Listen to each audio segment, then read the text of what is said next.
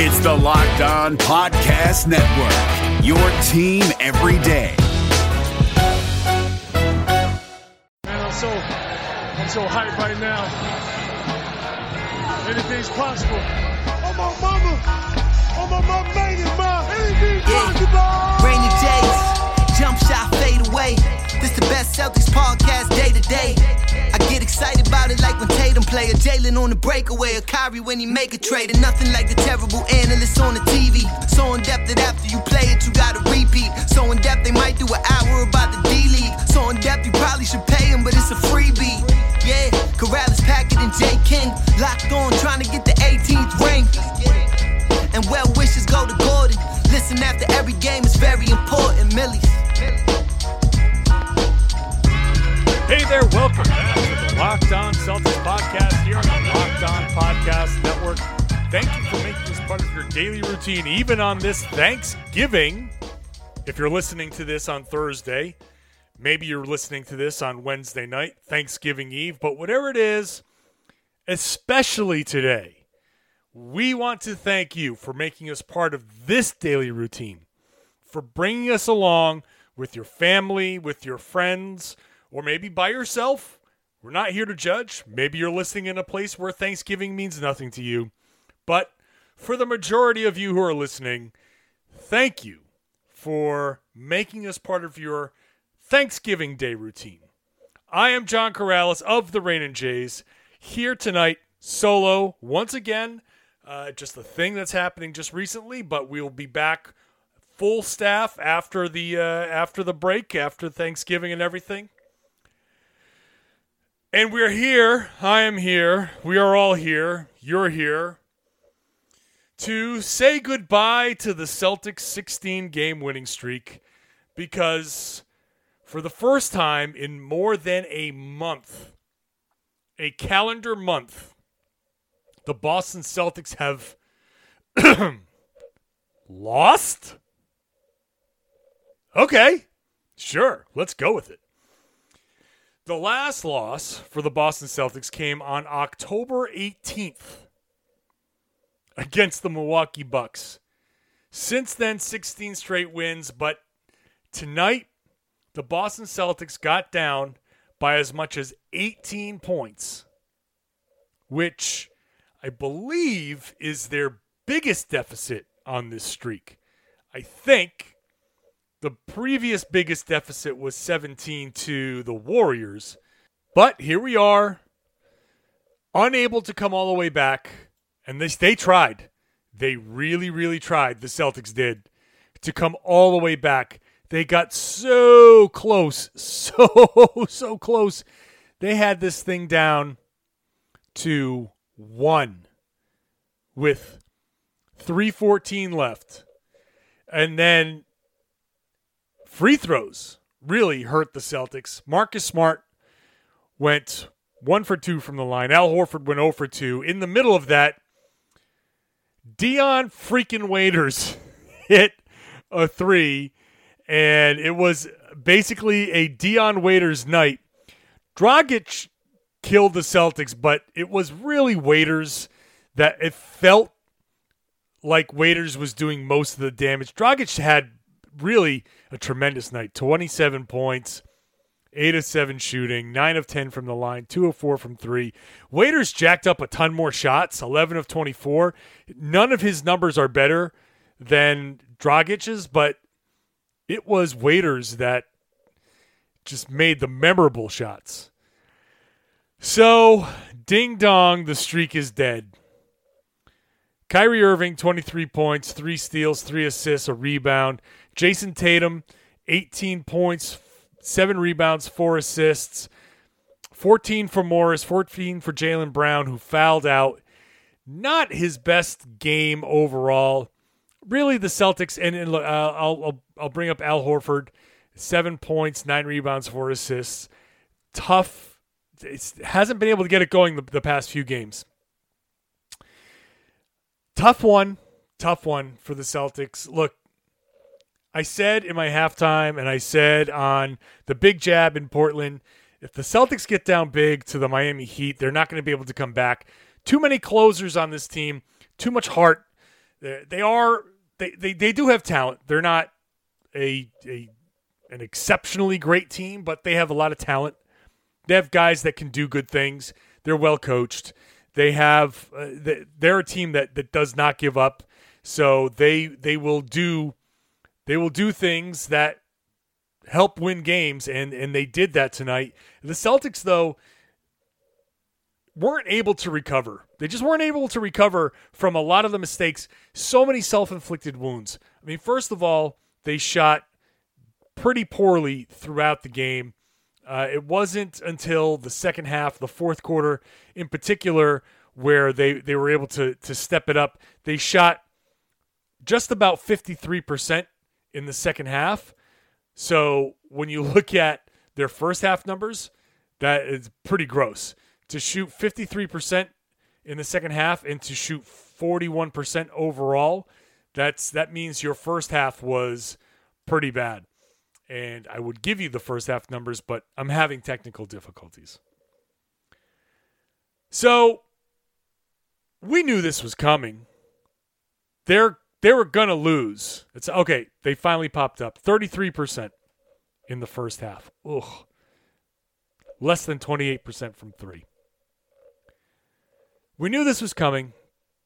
And I don't want to dwell too much on what brought this about, because it was bound to happen. It was bound to happen. These guys are on a road trip here. They've been playing every other day, almost literally every other day. And really the only time they haven't played every other day is when they're playing a back-to-back. And I'm just going to work backwards. So they played, it's on Wednesday, Monday, Saturday, Thursday, Tuesday, Sunday, Friday, Wednesday, Monday, Sunday, Friday, Wednesday, Monday, Saturday. I mean, look, they're every other day, all the way basically to the beginning of the win streak.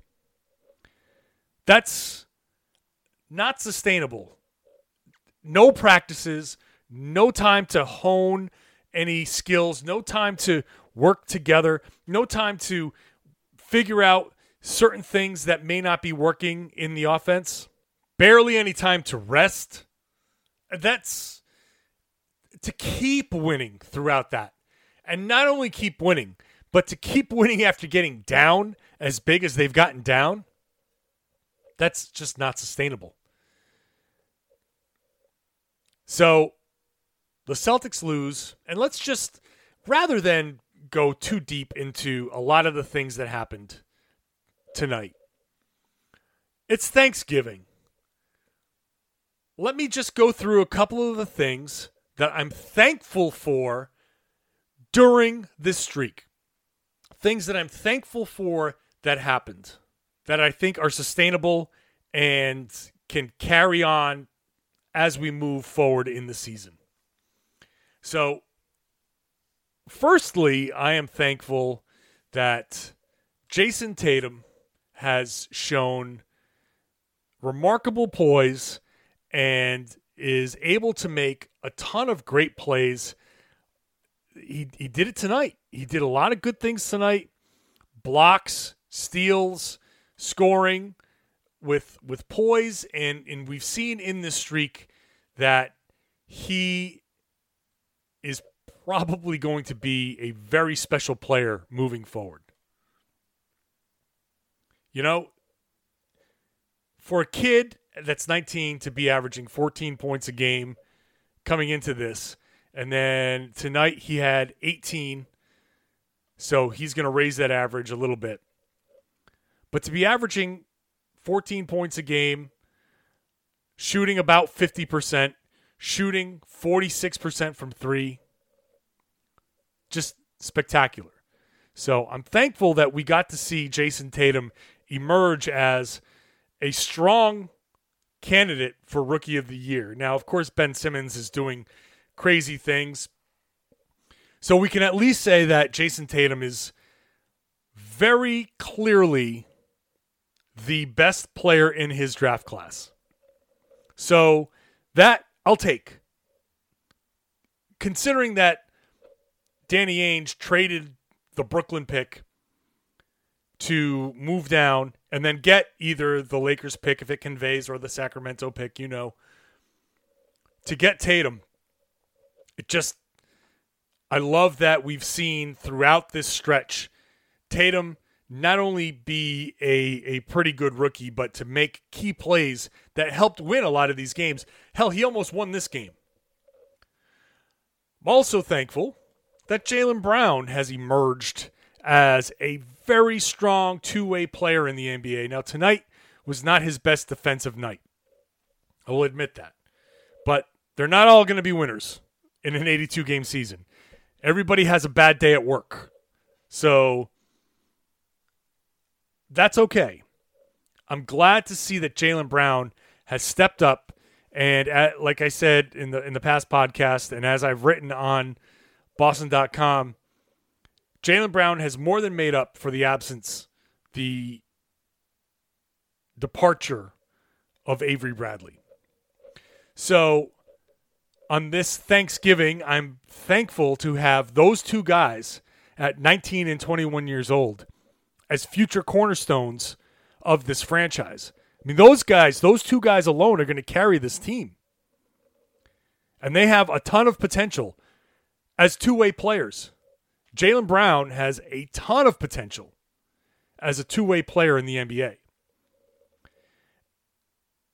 I'm also thankful that despite a slow start, that Kyrie Irving has shown a renewed kind of enthusiasm for expanding his game. And maybe that's not the best way to put it. And it may not be fair to put it that way. He may have just been doing what Tyronn Lue has been asking him to do. But I am pleasantly surprised. As a person who said that I wasn't interested in the Kyrie Irving trade, that I was very happy to keep Isaiah Thomas, to look at what Kyrie Irving has done on this team. He has, beyond trying on defense, which I didn't think he was capable of doing, he has shown a very strong willingness to be a part of the overall offense and to make other players better, to be a true point guard, which he said coming in, and he's staying true to his word. And I would much rather be wrong that way than be overly hyped about somebody and have it just fall apart like I was about RJ Hunter. Anyway,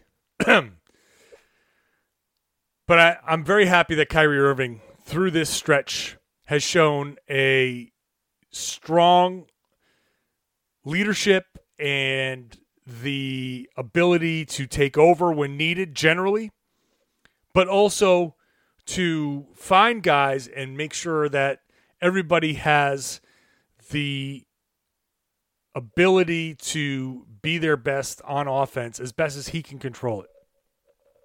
Now, of course, the offense still struggling, but I am confident that these guys are good enough to work that out. I want to also say that I'm thankful for Danny Ainge putting together a team that has been just one giant success story. When you go on down, the decision to trade a Brooklyn pick for Kyrie Irving seems like it's making sense. It makes sense.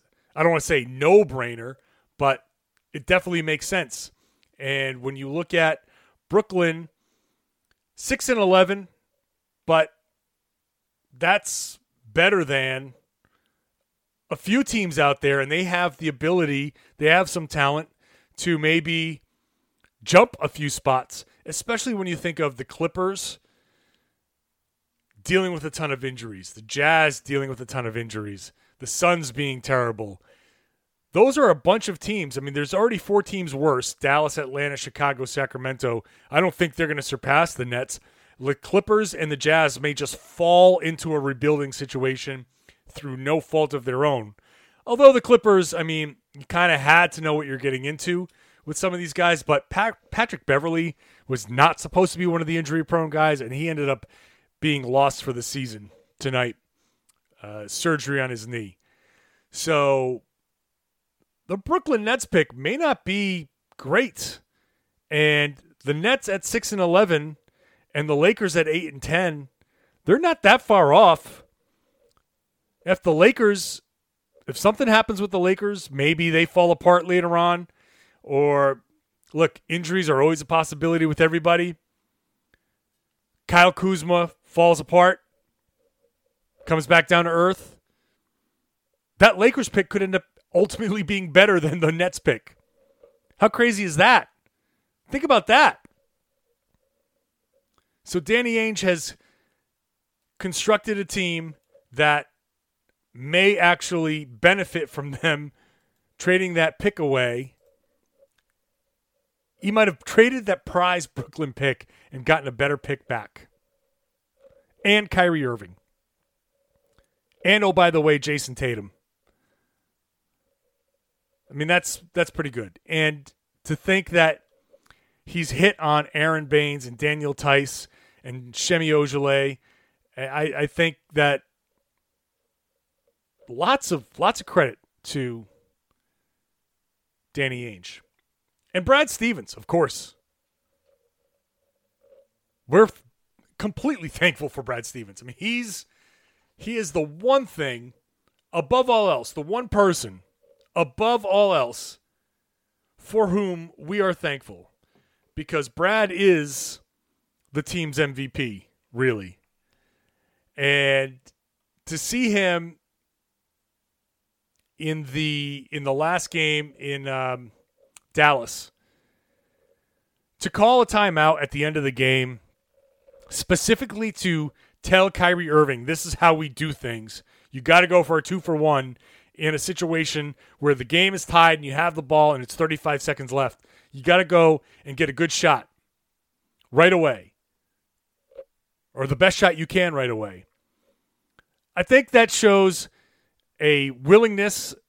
This is a guy in Stevens who has complete faith, confidence in his job. Like, he's not thinking about, oh boy, if I do this, what's my job going to be? Which, I hate to say it, but a lot of these coaches may think like, okay, you got to keep these players happy.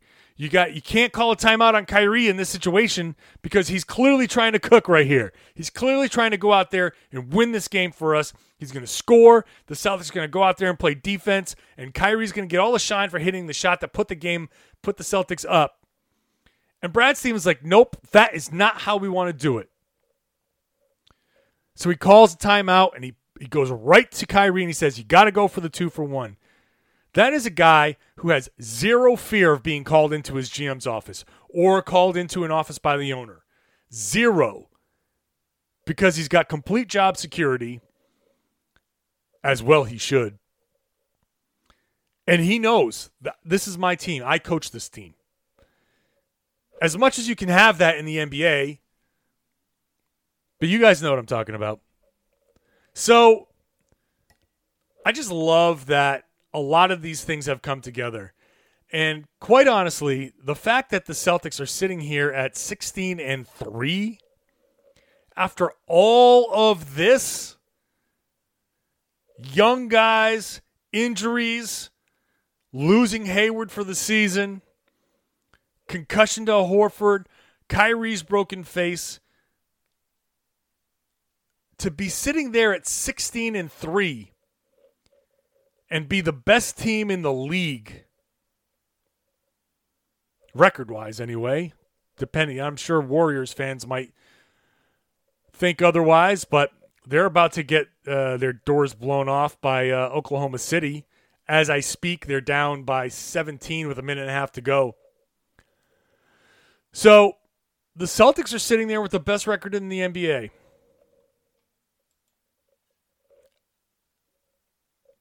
What's not to be thankful for? Yes, tonight they lost. But let's focus on the positive on this Thanksgiving. As Daniel Reifler at Rifec, our good friend and loyal listener, says on Twitter with the Rain and Jays hashtag, the loss sucks, but this team is all kinds of fun. Game is never out of reach. Now, we can complain about certain things, and certainly we can get into the... I'm just not interested on just for tonight. I'm not interested in breaking down all the crap that went wrong. Yeah, we didn't get a lot of calls. Yeah, they made a ton of bad mistakes. Yeah, maybe they looked a little bit lazy. Maybe it was tired, whatever. But in the end, the Celtics are sitting here at 16-3. And when you look at what's going on in this stupid world sometimes, you have this escape.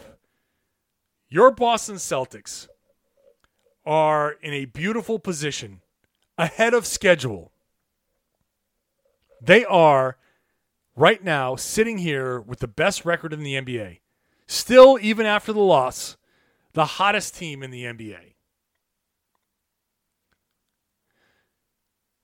And a point that I made on the radio earlier today was these guys are giving us something organic and fun. Now, I know not all of you are Boston sports fans. You might be fans of other teams, and you also like the Celtics. But for the people in Boston especially, we've been spoiled for a long time. Now, I'm old enough to remember the old days when Boston was loser town, and we were like the lovable losers, and the Red Sox got painfully close, and the Patriots were just kind of always bad. And we had the Celtics, but they hadn't won in a while. The Bruins hadn't won in forever, and we were just kind of like, Boston, what a cursed sports town. And since then, it's just been, look, Patriots have won 5 times. Celtics have a title. Red Sox have a few World Series championships. Bruins have a Stanley Cup. I mean, it's just been championship after championship. There are people who are out there right now legally drinking in their early 20s. They have no idea what it's like to suffer sports-wise in Boston. The expectations have just been, you got to win, you got to win, you got to win. And the Celtics, through the Hayward injury, all of a sudden all the expectations were gone. 5 minutes into the season, Hayward's ankle was gruesomely disfigured, lost for the season, and we all said, well, there that goes. There goes the season. Forget it. It's over. And after that game, all of the pundits, all of the experts, people like me, I said it. I wasn't sure where the hell we were going. I was having debates on Twitter about whether we could still hold on to home court. All the expectations went away. And it was just, all right, let's just see what the young kids have. And then they go on a 16-game winning streak. And it's organic and fun and frustrating, but the comebacks are just all that much more satisfying because they don't make any damn sense. And in the end, you look like Bill Walton after Larry Bird made the steal against the Pistons, hands on your head, swinging your arms, going, I don't know how it happened, but I'm going to enjoy it. So I'm going to just sit here and say thank you, Boston Celtics, for giving us this thing that we could all enjoy that's been the talk of the NBA. It's been fun. So the streak is over. I think there are things that are very sustainable. I think Brad Stevens has a thing that he can go back to the guys and say, okay, now do you understand that you can't get down so big? Now can we go back to playing the right way? Let's go out there and start playing the right way. I think the defense can recover. I think this team can just go out and just start focusing on basketball and not have to talk about streaks and not be the focus of the national media anymore, at least not for a little while. So I'm just going to enjoy it, just like you should enjoy your Thanksgiving dinner. And if you're cooking and you're listening, I hope you enjoyed the show. There are a couple of games Friday and Saturday, a back-to-back this weekend. So we're going to just chill out and have some fun and just enjoy what's coming next. So thanks for listening. If you're not a regular subscriber, please subscribe to the show. If you are, rate us 5 stars. Give us a good review. Spread the word. Share. That's the thing. Share it. tell everybody that they should be listening to us, the Locked On Celtics podcast. Happy Thanksgiving, everybody. We'll talk to you next time. Yeah, Jay King and John Karalis, Locked On Celtics, Millies.